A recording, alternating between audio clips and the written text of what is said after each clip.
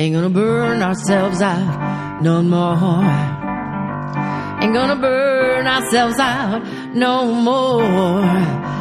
Got each other on our side, plus all the folks at Fried, the Burnout Podcast with Kate Donovan. You're listening to Season 6 of Fried, the Burnout Podcast with your host, Kate Donovan.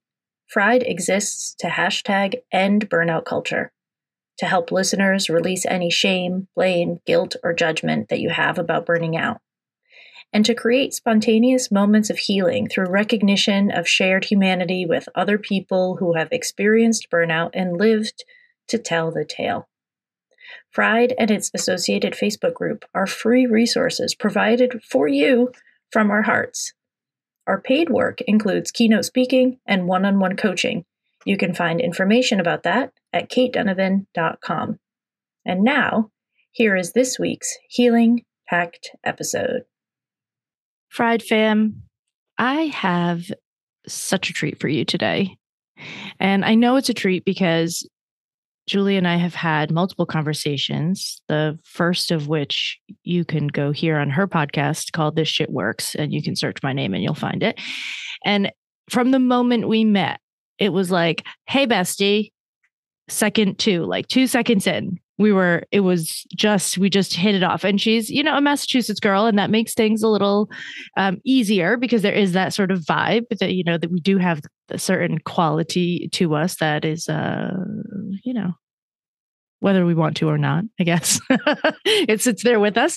And so I'm really excited to have this conversation. And when we were talking about her coming on the podcast, she told me a little story and I stopped and I said, okay, but we need to say that on the podcast. So we're going to stop doing that now and you're going to tell me the rest. So today you get to hear from Julie Brown, who is a motivating high energy speaker who teaches the importance of networking and why you are your best business development tool. Julie has been invited to speak on the power of networking and relationship building by numerous conference organizations and private companies across the country. She is the author of This Shit Works, a no-nonsense guide to networking your way to more friends, more adventures, more success, a book dedicated to making networking easy, accessible, and fun, as well as the host of This Shit Works, a podcast dedicated to all things business development.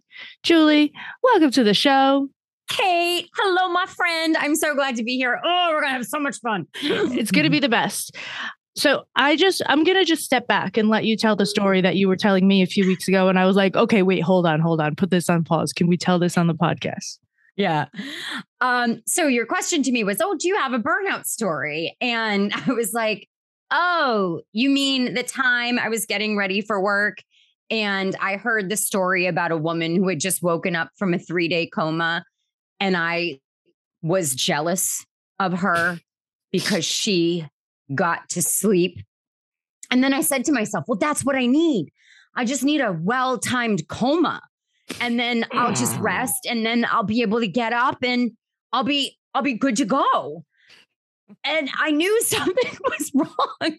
I just need a well-timed coma. I knew something was wrong in my life where I didn't have time to rest unless there was a medically induced coma in my future. When you said that, the reason that it hit me was because for a couple of reasons. One, because you're hysterical. And two, because this is something that comes up all the time. We have spoken about this on the podcast way back, I think even in season 1. There was an episode about people desiring illness or injury so that they can get a break. Yep. Like, you guys, it's been a while since we talked about it, but if you're craving getting sick, you might just need to if you think that you could take a break because you're sick, you could take a break without being sick and the world will turn. So what was going on in your world around that time? Like, what the hell got you to that point where you were like, a coma would be nice? I think I'm the kind of person, and I don't think I know, I'm the kind of person where it's 0 or 100%. There's no middle ground. There's no easing off the gas pedal. There's no gray area. And so whatever I do it to an extreme. And that's true for training, when I'm training for marathons. It's true when I'm partying. It's true when I'm working. So I think for me, I was going balls to the wall in everything I was doing. And also, I am the kind of person who I fear failure. I don't see it as an option. I don't see it as a learning possibility. Failure for me is one thing, failure. So I go all out on everything. Now, at this particular time, I was just working way too hard. My husband owns his own firm. I was doing business development for one of the largest firms in Boston. I was responsible for $150 million worth of new work every year.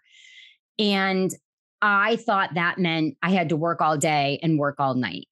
And I was definitely working harder, not smarter.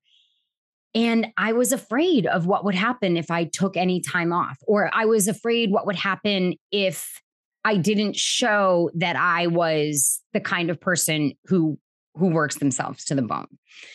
This was before I owned my own company. I've owned my own company for 7 years now, almost 7 years. It'll be 7 years in in January. And now it's different when you own your own company. You work differently. It feels differently. And there was a point when I was hoping for a Coma that I said, why am I working so hard for someone else? Like, why is this? Why do I have this drive to do this for someone else? Can I convert this energy into something else for myself? And ultimately ended up doing that.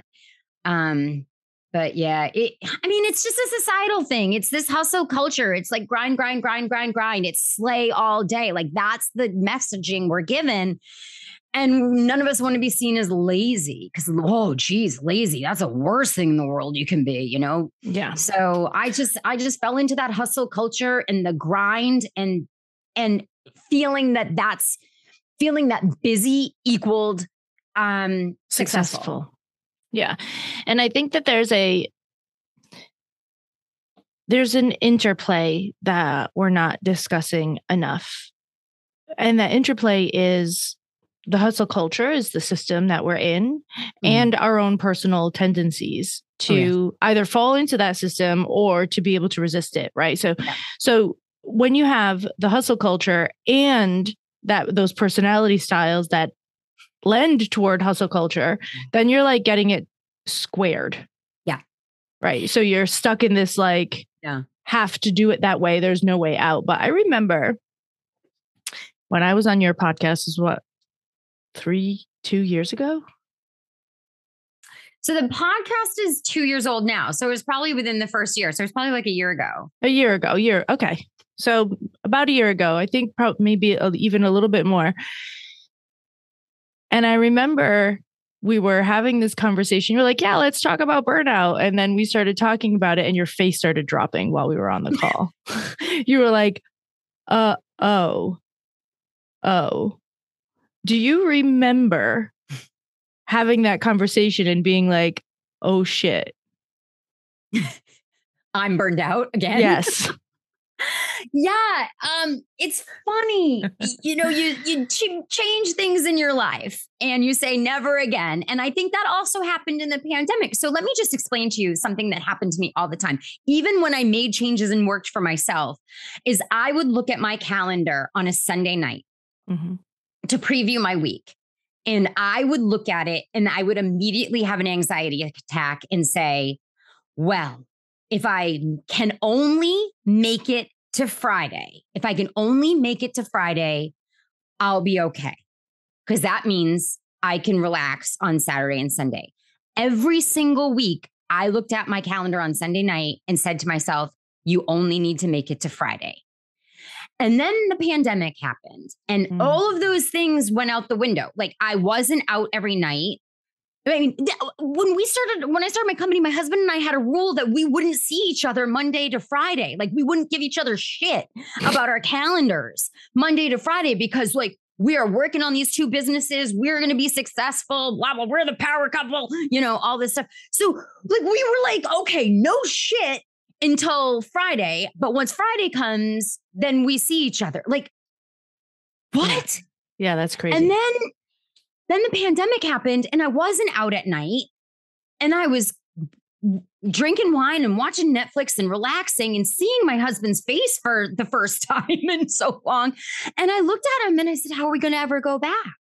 Like, I didn't even say like, oh, we're not going back. I said, how are we going to go back? It was an assumption that we would go back to that calendar lifestyle. I'd love to look at you, Kate, and say, we learned from our mistakes and we don't run ragged, but we fell right back into it. I'll be honest with you. Now I'm going to look at my husband on September 24th and I'm going to say, okay, I'll see you November 14th when I come back from all my keynotes. Like, I'm literally, maybe I just suck at it. Maybe this is the thing I'll not excel at. Well, but if you go balls to the wall on everything, can we go balls to the wall on resting? So I do want to say, especially when I give a keynote, and you can also see the energy in my body now, and people are going to be like, that girl's on crack or way too much caffeine. I have no caffeine in my diet. I have 2 congenital heart defects. I've never had caffeine in my diet since I was 24 years old. And the doctor was like, yeah, you're going to fucking die. So sorry. Can I swear? Yeah, I don't care. Okay. So you can't have any more caffeine. So I haven't had caffeine since I was 24 years old. And when I give keynotes, like, they are high energy keynotes, like people, and I'm also very small. Like, I'm a small person. Like, I'm not I'm normal size, but I'm small. It's not coming out right. It's not coming out. Okay. I'm not on Little People, Big World. That's what I'm trying to say. Like, I'm just short. And people afterwards and all the reviews are like, oh my God, how does all of that energy come out of that tiny little body and all of this stuff? And she must never sleep. Let me just tell you, I'm afraid of my face falling off. Like, I'm afraid of getting old and like waking up one morning and my neck looks like a change purse. So I'm very serious about sleep. So I have a bedtime timer. And at 9:20, it basically says, get your bitch ass in bed, so that I'm asleep by 10 because my alarm goes off at 5:30. So I sleep from 10 to 5:30 every day. So I get the recommended 7 hours of sleep every night. I don't take moments of respite. That's the only time that I'm saying to myself, okay. And it's mostly because I don't want to age like an old suitcase. Like, so. But I'm very good about making sure every single day I get 7.5 hours of sleep. Is that good enough or no? Yeah, absolutely. So this is something that's really interesting that comes up, and something that I have to try to explain to people, and this is a really good opportunity to do it.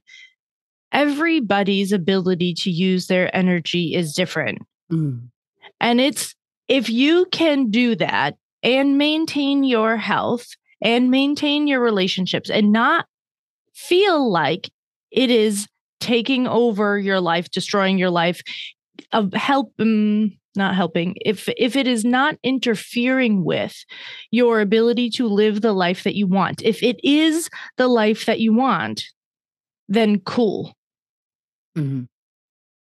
A-okay. Somebody said to me, like, are you anti-hustle culture? And I was like, not necessarily. If you are the personality type and the energetic type that thrives off of that, go for it. Yeah. That's fine. I think the issue comes in where we don't realize that not all of us have that same build. We're not all built. And I was always super high energy and when I'm on stage, I'm that. Yeah. I'm not that in my whole life anymore. Right. I was always the kid that people were like, did you give her sugar? And they're like, this is her without sugar. Yep. She just doesn't fucking stop. I stop now. Yeah. But I stopped because I realized that my go wasn't my natural energy. It was my natural fear of not being good enough. So I showed up. Fear plays so much into it. And I think we got into this when you were on my podcast. And for your listeners who don't know me, I was essentially raised by my grandmother who lived to 97. She passed away in December. She lived to 97. She grew up in the Depression. And so when you are raised by a woman who grew up in the Depression, you were always waiting for the other shoe to drop. Now, when I tell you, we had a basement filled with canned food and an extra freezer full of meat, like the frostbite on this meat was like thicker than the meat itself. But this was for when there was no food. This is for when there were bread lines again. And so I grew up in this mentality of it can all be taken away. Yeah. And so I go to that place a lot when I think I'm not busy enough, I'm not making enough money, something could possibly happen. I immediately go to this place of scarcity. And it took me a long time, and it took therapy. Yeah. It took me a long time, and it took therapy for me to realize that that's my knee-jerk reaction. That's why I go so hard.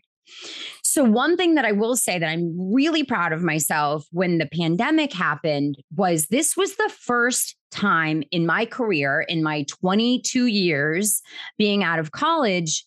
Is that right? Well, yeah, at that point it was 22. Now it's 24 because we've been 2 years in this shitstorm. It was my first time in my 22-year career that I was my own boss. Yeah. And somebody didn't have control over whether or not I had a job or didn't have a job. And I said to myself, I am so glad I did the work to have my own company because I'm not going to lay myself off. I will figure out how to get through whatever is happening, but no one's going to call me into their office tomorrow and tell me that my position has been eliminated. So I actually found so much comfort in the fact that that couldn't happen to me ever again. Would I lose clients because they couldn't afford me? Yes. Would I still have my company and would I make it work and would I figure it out? Yes. Well, and this is interesting to me because another thing that doesn't get talked about, gets talked about on this podcast fairly frequently, but not a lot of other places. Whenever people are talking about the stress response, they say, well, it's fight, flight, or freeze, or fawn. You know, it's like these, like your sympathetic nervous system is going to kick in and you're going to be, okay, blah, blah, blah. And there's another system that we don't talk about very often. And it wasn't found for a long time because, you know, we did research only on men. And when we started doing stress research on women, what we found was there's another system called Tend and Befriend. And Tend and Befriend exists in order to tend is basically a mother caring for a child. So if you are being hunted by a lion and you need your baby to be quiet, you need to tend to them so that they can calm down so that you are not heard and found out, right? I'm sure a lion can smell you, but you guys know what I mean. And the befriend is the thing that you teach people. The befriend is create your network because having some sort of reciprocity and having access to resources is what keeps you safe when shit hits the fan. It's much easier to share a loaf of bread with everyone than to keep a loaf of bread and watch it go stale and grow mold, you know, like, so there's this like idea of that men have this response as well, but it's not as strong as them because this response is moderated by a hormone called oxytocin. And that hormone is enhanced by the presence of estrogen. So in the presence of estrogen, this reaction is going to be stronger. So there's this basic idea that says when you are stressed out and when there's a lot going on, you are supposed to be reaching out to your community to ensure some base level of safety and shared resources. And, you know, so if so-and-so down the street has meat and you have bread and this one has broth and that one has berries or whatever the hell, then together we can figure it out. Right. So then we get into this idea of, you know, you have this sort of kind of like high stress way of functioning in the world, but the way that you do it is based on connection. And that connection might be the thing that buffers and protects you. Right. Today's episode of my podcast was how to I think it was 7 tips on how to recession proof your network. And it's exactly what you're talking about. You need to have that community in place before crisis hits. Yeah. Because it's very hard to build a community in crisis. And what I mean by build is it's very hard for you to build relationships authentically with honor and trust if you're coming at it consistently from a place of need. Yeah. So what you need to do is build those relationships prior to when you are in a place of need, because then that's when that community kicks in. That's when reciprocity kicks in. That's when we're all here. That's when a rising tide lifts all boats. So build that network before your crises happen.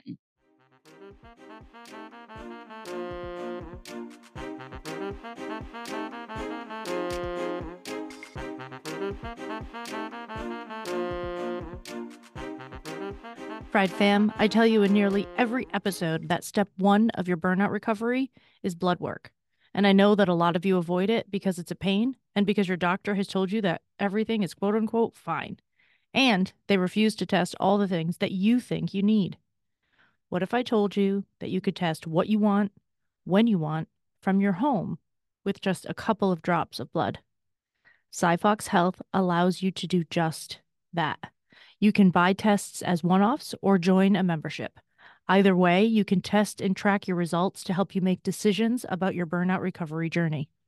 Get 10% off any membership, subscription, or one-time test kit right now. Go to cyfoxhealth.com/fried for your discount. That's SIPHOX health.com/fried.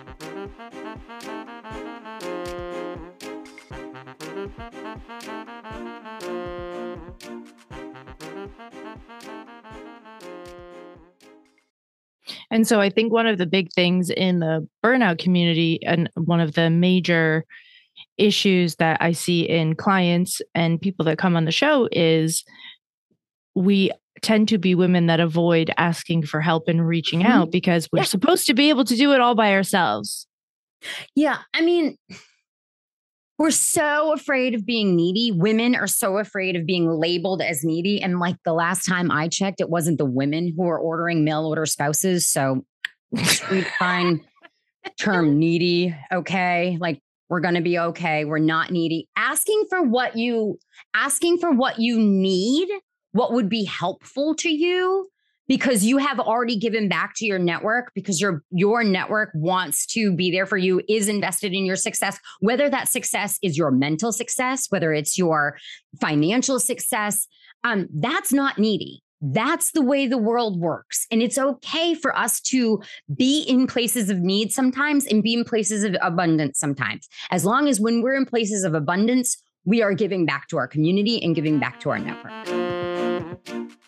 This episode of Fried is sponsored by our partners at Quli.ai. If you're struggling to make healthy changes in your workday that will lead to long-term well-being, I might just have the solution for you. Quli.ai uses a combo of your input plus magical AI technology to help you build healthy habits into your calendar, Slack, or Teams for as little as the price of one fancy coffee a month. By syncing with your calendar, learning your habits, and using its customized formula, Quli will send you break notifications at convenient times throughout the day, reminding you to do things like take a walk, eat your lunch, drink more water, and more. By learning your schedule, Quli will cue you when you actually have a moment to take action. When you're burnt out, making changes can be hard and feel overwhelming. Quli is designed to make it easy and to move with you through your burnout recovery journey. To get started with a 25% discount, head to Quli.ai/fried. Fried fam, how often have you heard me tell you to update your mugs or the blanket on your couch? I am so thrilled right now to tell you that I am now partnering with Bearaby, that's Bearaby, to bring you the most comfortable and most comforting blankets on the market. Bearaby offers a variety of weighted blankets, including the tree napper, which is a cooling option for those who get too hot, the velvet napper, which is made of ocean-bound plastic bottles, plus they make the Hug It, a sensory knot pillow that will help you find calm, reduce anxiety, and bring your nervous system into a more regulated state. If I were you, I'd get one yesterday. You can find them on Instagram at mybearaby or online at bearaby.com. That's BEARABY.com, and that will be in the show notes. All right, so I have a question about one of the main issues with burnout is a sense of unfairness. This is directly related to resentment. So when things are unfair, we start getting resentful. And when we're resentful long term, that's related to burnout. And in networking and in relationship creation, I've come across, I'll never forget, I had a patient when I was still in Poland, and she was talking about how this friendship was sort of breaking down. She was like, so I just cut her off and it's done. And now we're never going to be friends again because, like she didn't do the thing that I assumed she was supposed to do because I did that thing for her 2 years ago. And so blah, And I remember sitting with her that day, that this was 12 years ago. And I still remember sitting there and being like, that's not how any of this works. But there's so many people that are, when you're a giver and when you need something, you're looking for exact reciprocity in the same exact place where you put energy before. And that's not always how it works. No. So can we talk about that sort of the energetic exchange that happens, the reciprocity or lack thereof? Can we dig into that a little bit when it comes to networking? Yeah. So my first response to that is, if you are keeping score in your relationship and you are always expecting tit for tat, you're never going to be happy. Amen. Because we're not always at the same level of our ability to give energy, our ability to give referrals, our ability to give whatever. This is why quid pro quo doesn't work. Because quid pro quo is this for that, in exchange at the same time. And that's not how it works. Sometimes I'm in abundance and I have more to give, whether that's energy or referrals or my time or whatever. Not everybody is at the same level as me at the same time. So the first thing you have to do is not keep score. So are there people who will take advantage of you? Yes. But if you are keeping score, that is robbing you of your energy. And it is okay to look at people in your network and say, this is a lopsided relationship right now. I'm not going to be giving as much to this relationship while I invest my energy and time and emotions into other relationships. But unless it's something toxic or harmful, I don't think that you should say, that's it, I'm shutting the door, because you never know. People evolve. And another thing is, you have no idea what that other person is going through. Yeah.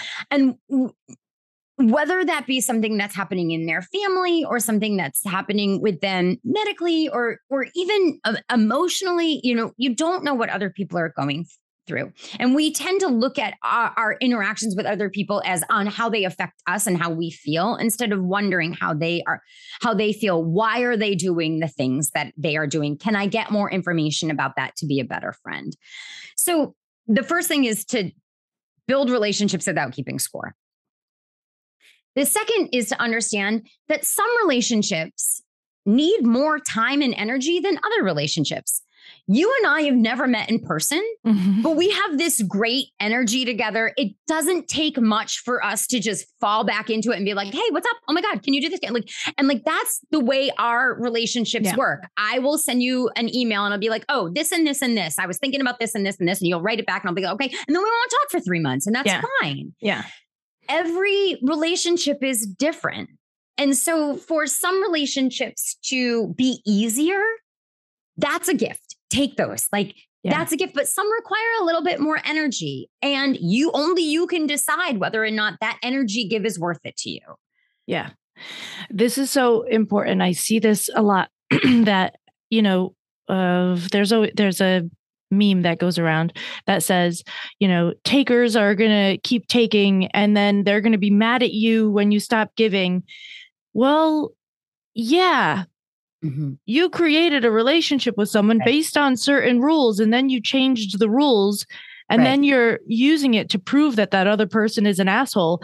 They might not really be, maybe they are an asshole. That's possible, but they might just have never realized that it was costing you as much as it was because that's how you always acted. So it felt normal and natural. Like I feel like we go too quickly to this is negative, this is toxic, this is terrible, so I'm just going to bounce instead of stopping and saying, okay, what's really going on here? I think you should bounce when things are negative and toxic. Like if something's actually toxic, bounce. 100%. But the reciprocity game doesn't work the way that you think. And I think the keeping track and going tit for tat also prevents you from occasionally recognizing that something came back to you a different way. Like I have this really strong belief that the things I put out there come back to me, not always in a way that's really obvious or directly related to that thing. Like I help person X, but person K helps me back. And person X just floated into the fucking ether, you know? And like, but then I'm getting support over here. Like, why can't that balance it out? Yeah. It's funny. I did this whole series on karma and how karma doesn't work the way you think it does, because we also think of karma as this for that. I'm going to put good out into the world and it's going to come right back to me. And that's not the way it works. What you're doing is you're putting good out into the world. You're creating an environment where more good can happen. You're creating an environment where you are a positive impact on more people. And then what happens is you get to live in that better, more positive world. And that's when karma comes back to you. Yeah. So I just think it's interesting. We're taught, especially networking, we're taught like, what can you, one hand washes the other. I can wash my own fucking hands. Okay. I think, and we're taught that way. It's like, it's supposed to happen like this. And that's not how it happens. And that's why people lose patience in business. Yeah. And that's why I don't like sales revenues meetings and you have to hit this and this and this, because it doesn't always happen at the same time. Yeah. And when I give keynotes, I talk about tomatoes versus radishes. And I plant a garden every spring and everything goes in the ground at the same time. 3 weeks later, I have radishes, but it takes 97 days for me to get a tomato. And what I don't do is pick up a radish and walk it over to the tomato plant and shake it in its face every day and ask where my tomatoes are. And so some of the people in your network are radishes, and they're going like you and I are radishes. We immediately were like, we're going to help each other out. How do we do that? I'll be on you. You'll be on me. I'll make introductions, like whatever. And that's because we immediately felt comfortable doing that. Yeah. What you have to understand is there are tomatoes in your network, whether those are people that would take a lot longer to refer your business, make strategic introductions, buy your product, like whatever. That's okay, because that's the rate at which they grow in their relationship with you. Your job is to give them the same amount of water and sunlight and love that you give the ones that are really, really fast, because there's nothing wrong with having a longer gestation period. Yeah. Especially if you like tomatoes more than radishes. And I hate tomatoes. Let me just tell you. I grow them. This is a quick tangent. I don't know if you watch Only Murders in the Building, but I've never felt so seen. The season finale of season 2, Tina Fey's character, they talk about how she's afraid of the inside of tomatoes. And I immediately was like, same girl, same. I've never felt so seen in my life, because the most disgusting thing to me is when you cut open a tomato and they're gelatinous and they're like the seeds. And I'm like, like I can't even. So like I grow tomatoes because I love my Italian husband. But if I wasn't married to an Italian husband, I'd never grow a tomato in my life. I loved that tangent so much.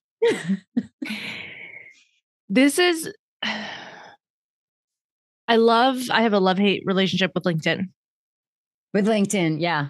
Mm-hmm. I love it because I have really met some amazing people on there. I think it's a really great place for putting out a message and honing it down so that it's really reaching the people that you want it to reach, and you get to practice that. And there's things tend to be a little more long form. So you're not trying to like eliminate all nuance in a massive situation by creating a meme that has 4 words on it. Yep.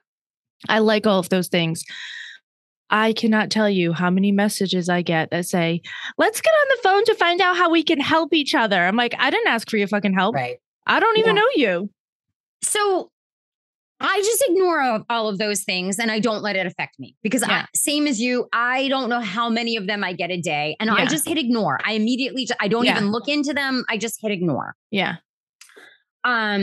Because that's a blanket form they're sending to everybody. So the second you accept, they're going to pitch something to you. Yeah. So I like LinkedIn to be the visual representation of my actual network. Yeah. So if I do not have a relationship with you, we do not have a relationship on LinkedIn. Yeah. Because it's not about the amount of followers. It's not about how many friends you have. It is, and this is quality over quantity. Yeah. So for me, I just ignore it because again, we are all so busy and that's just noise that I don't need to see it. I don't need to hear it. So I just hit ignore. So there are people out there that are like, but then how the fuck do I network? So I know that that's a very big question. And also like because that definitely doesn't work for me. When people say that let's help each other. I'm like, right. I didn't ask for your help. So, I don't, so then how do you start a relationship? Like our relationship started because you reached out, you were like, you want to be on my podcast? And I was like, sure. Yeah, let's do this, Yep. So the way it works is you do your research. So what I did before reaching out to you was we're both on Innovation Women. I had looked at your profile. I had looked to see how many mutual connections we had, which we had mutual connections. Yeah. And what I did is I reached out to you and said, hey, we're both a part of this group. We also share these friends. I actually have other friends who are in the burnout space that you might know, but I also have this podcast. And I'd love it if you would come on and talk about burnout. And if you don't want to, that's fine. And I think we actually, something about being speakers or whatever. Yeah.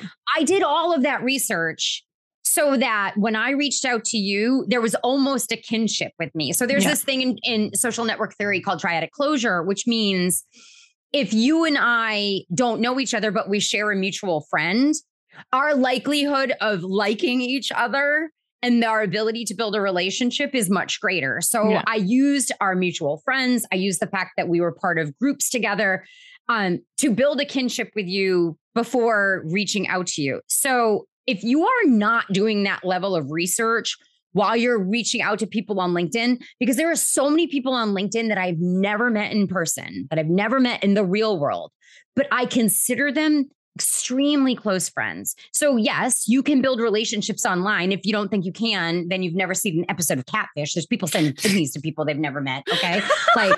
So yes, you can build relationships online.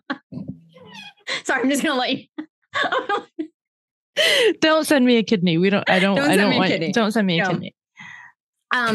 So yes, but treat that relationship like any relationship you would, like any time you would want a strategic introduction, you would do your research and you would reach out showing why you want to have that. You saying, I want to find out how we can help each other. Come at me and tell me how you already know how to help me. Like, because you've done your research. This is the thing that makes me nuts. Like if you want to help me, go ahead. Yeah. Right. Yeah. It's not hard to help people these days. Like you see somebody has an article out, a podcast episode or whatever, you share it. It's not hard to help people. So if you feel like helping me, go help me. Yeah. Yeah. Cool. Thank you. But like, what? Yeah. No, I mean, that's the thing.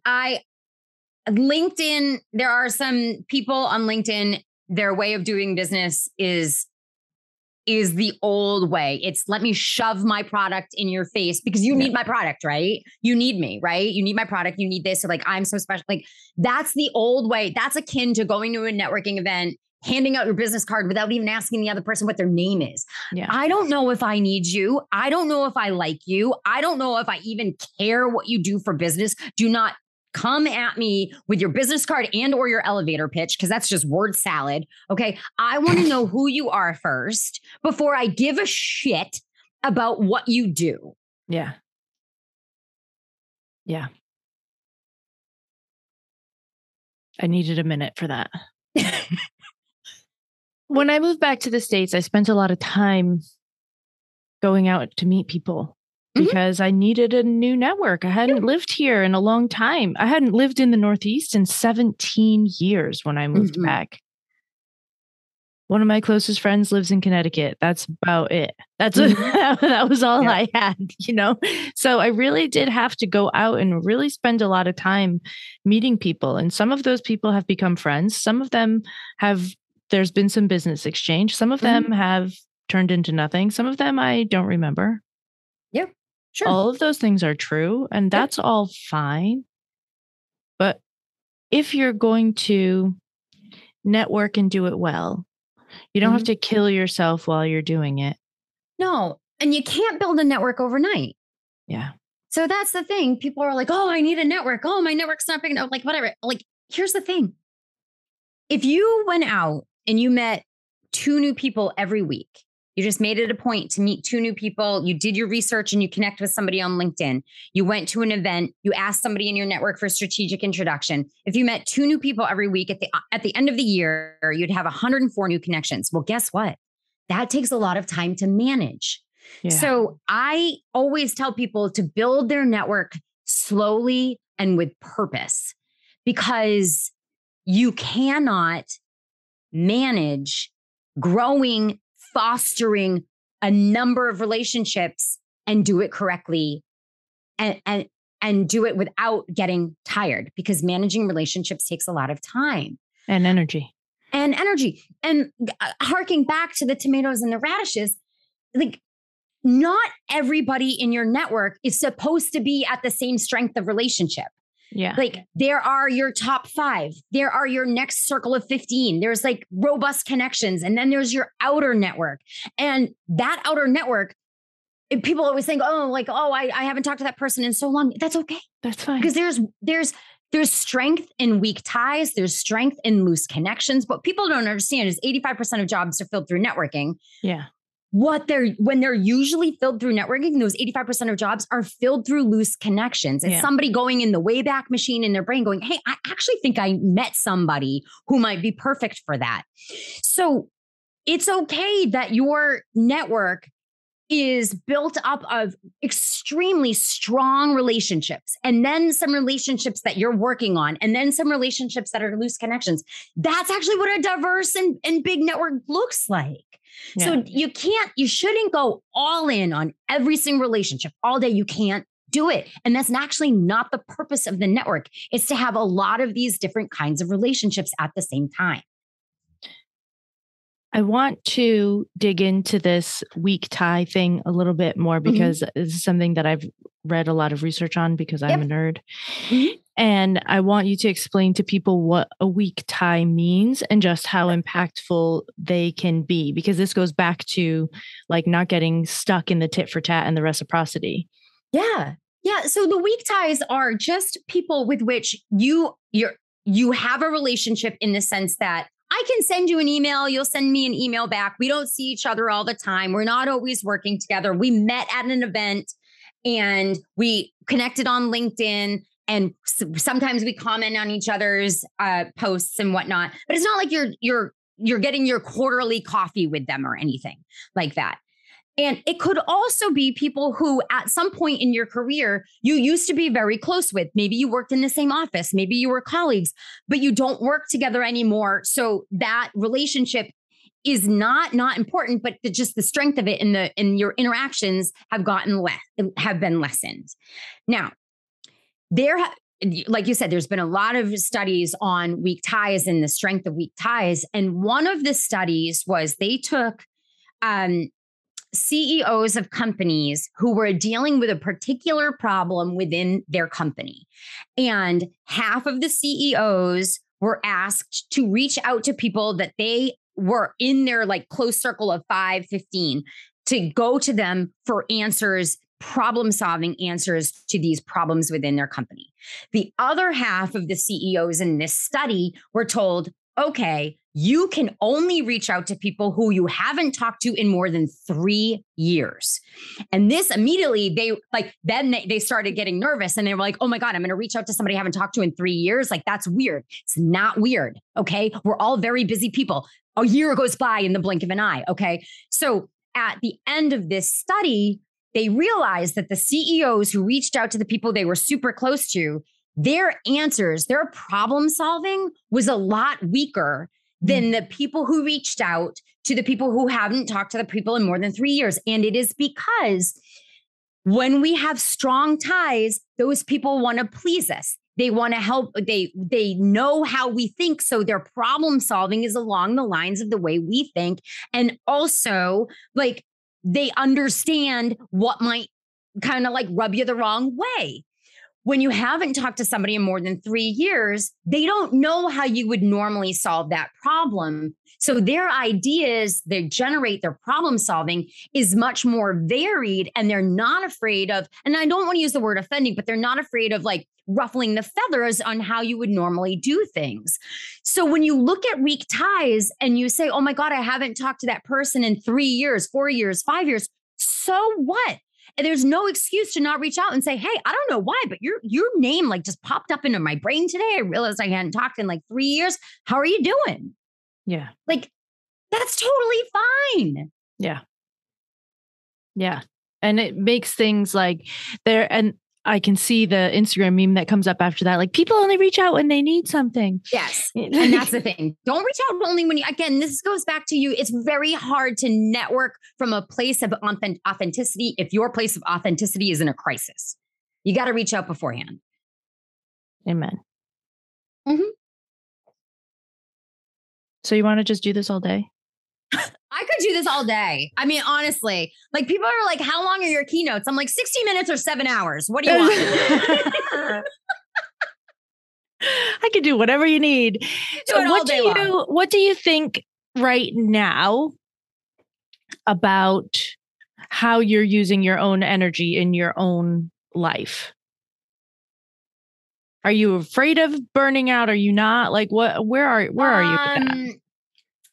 I don't believe, okay. I don't believe I'm afraid of burning out. I'm afraid of not doing time management correctly.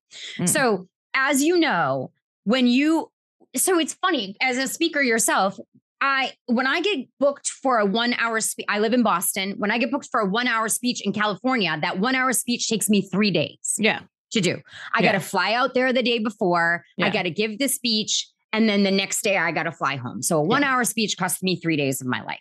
Yeah. So what I'm trying to figure out now is how to better time manage my energy, because nothing for me is virtual anymore. None of my speeches are virtual anymore. So I, again, will be living on planes. So I'm a little worried about, I'm a little worried about overbooking myself, because I come from that scarcity mindset. I come from that depression era mindset, even though I never grew up in a depression. So I hired a business manager and I hired a fractional CFO. Awesome. And those two women their job is to say, you don't need to take on this job. Like, you've made enough money. And, or if you're going to be this busy, you have to charge more so you don't have to be this busy. So I'm working on it. I've never thought about having other people help me manage my energy, but now that's where I'm at. And I feel really, really good about it. I love that. Yeah. I love that you did that. When did they start? So Kate is my business manager, and I started working with her 3 months ago. And Kim is my fractional CFO, and I started working with her this month. Awesome. Yeah. I can't wait to hear how this goes. Yeah. And it's because I was nervous about, this is going to sound weird, but I was nervous about how in demand I was and how I was going to manage that.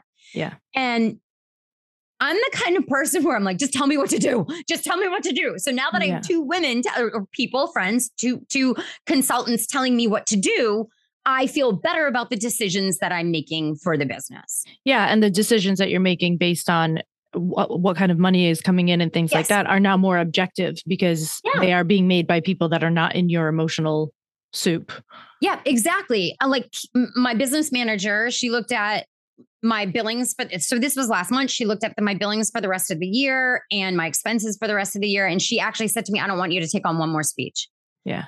And I had never thought that was something that I was allowed to do. I had never thought that I was allowed to say, I'm not taking on any new gigs until next year. Yeah. But once she told me, you're not taking on any new gigs till next year, I felt like I had the permission to say it. Yeah. And I could almost feel like this relaxing happening in my body because I come from more. We need more. I need to be booked. But when she told me, no, like actually getting booked is actually being detrimental to you, then it was like just permission granted to like just relax. And I feel so good about it.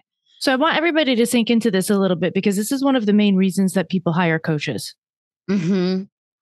Because sometimes you just need somebody to tell you that it's okay to do this thing. And you might need to hear it once, you might need to hear it twice. But as soon as that permission is granted, it's granted.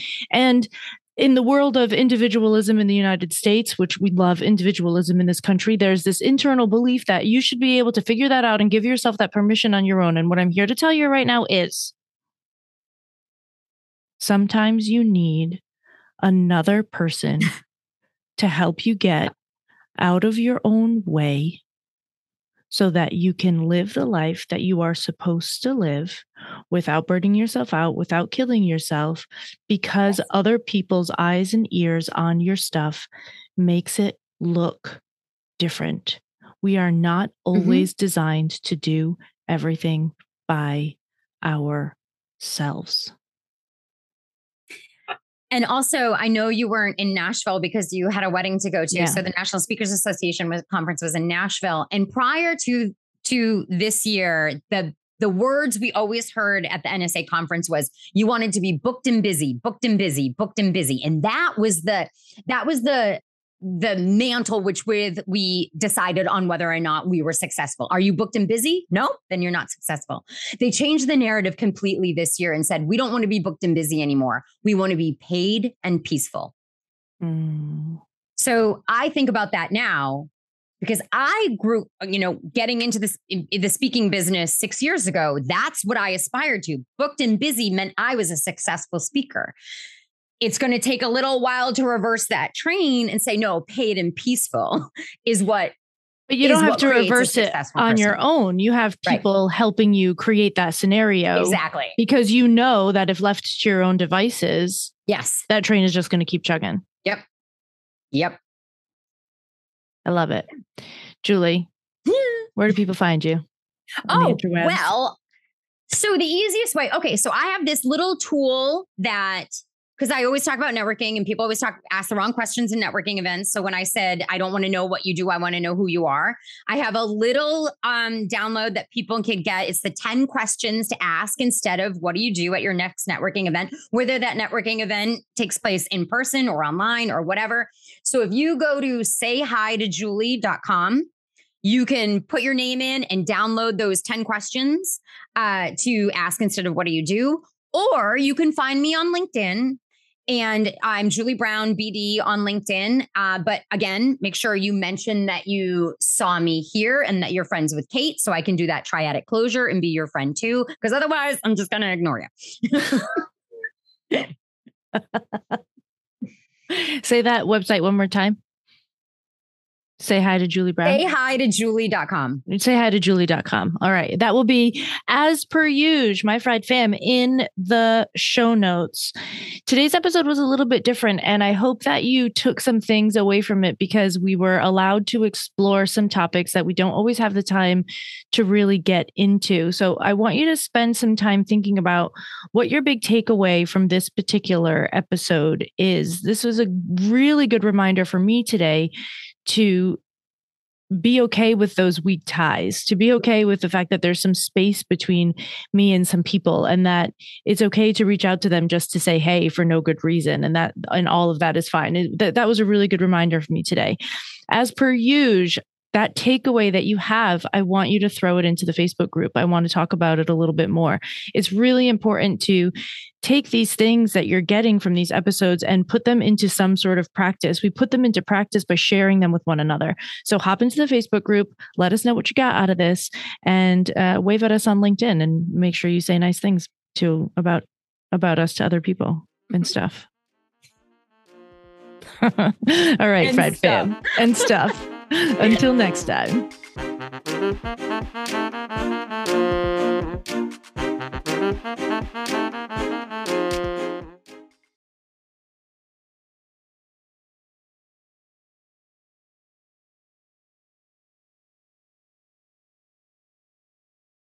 Ain't gonna burn ourselves out no more. Ain't gonna burn ourselves out no more. Got each other on our side, plus all the folks at Fried, the Burnout Podcast with Kate Donovan.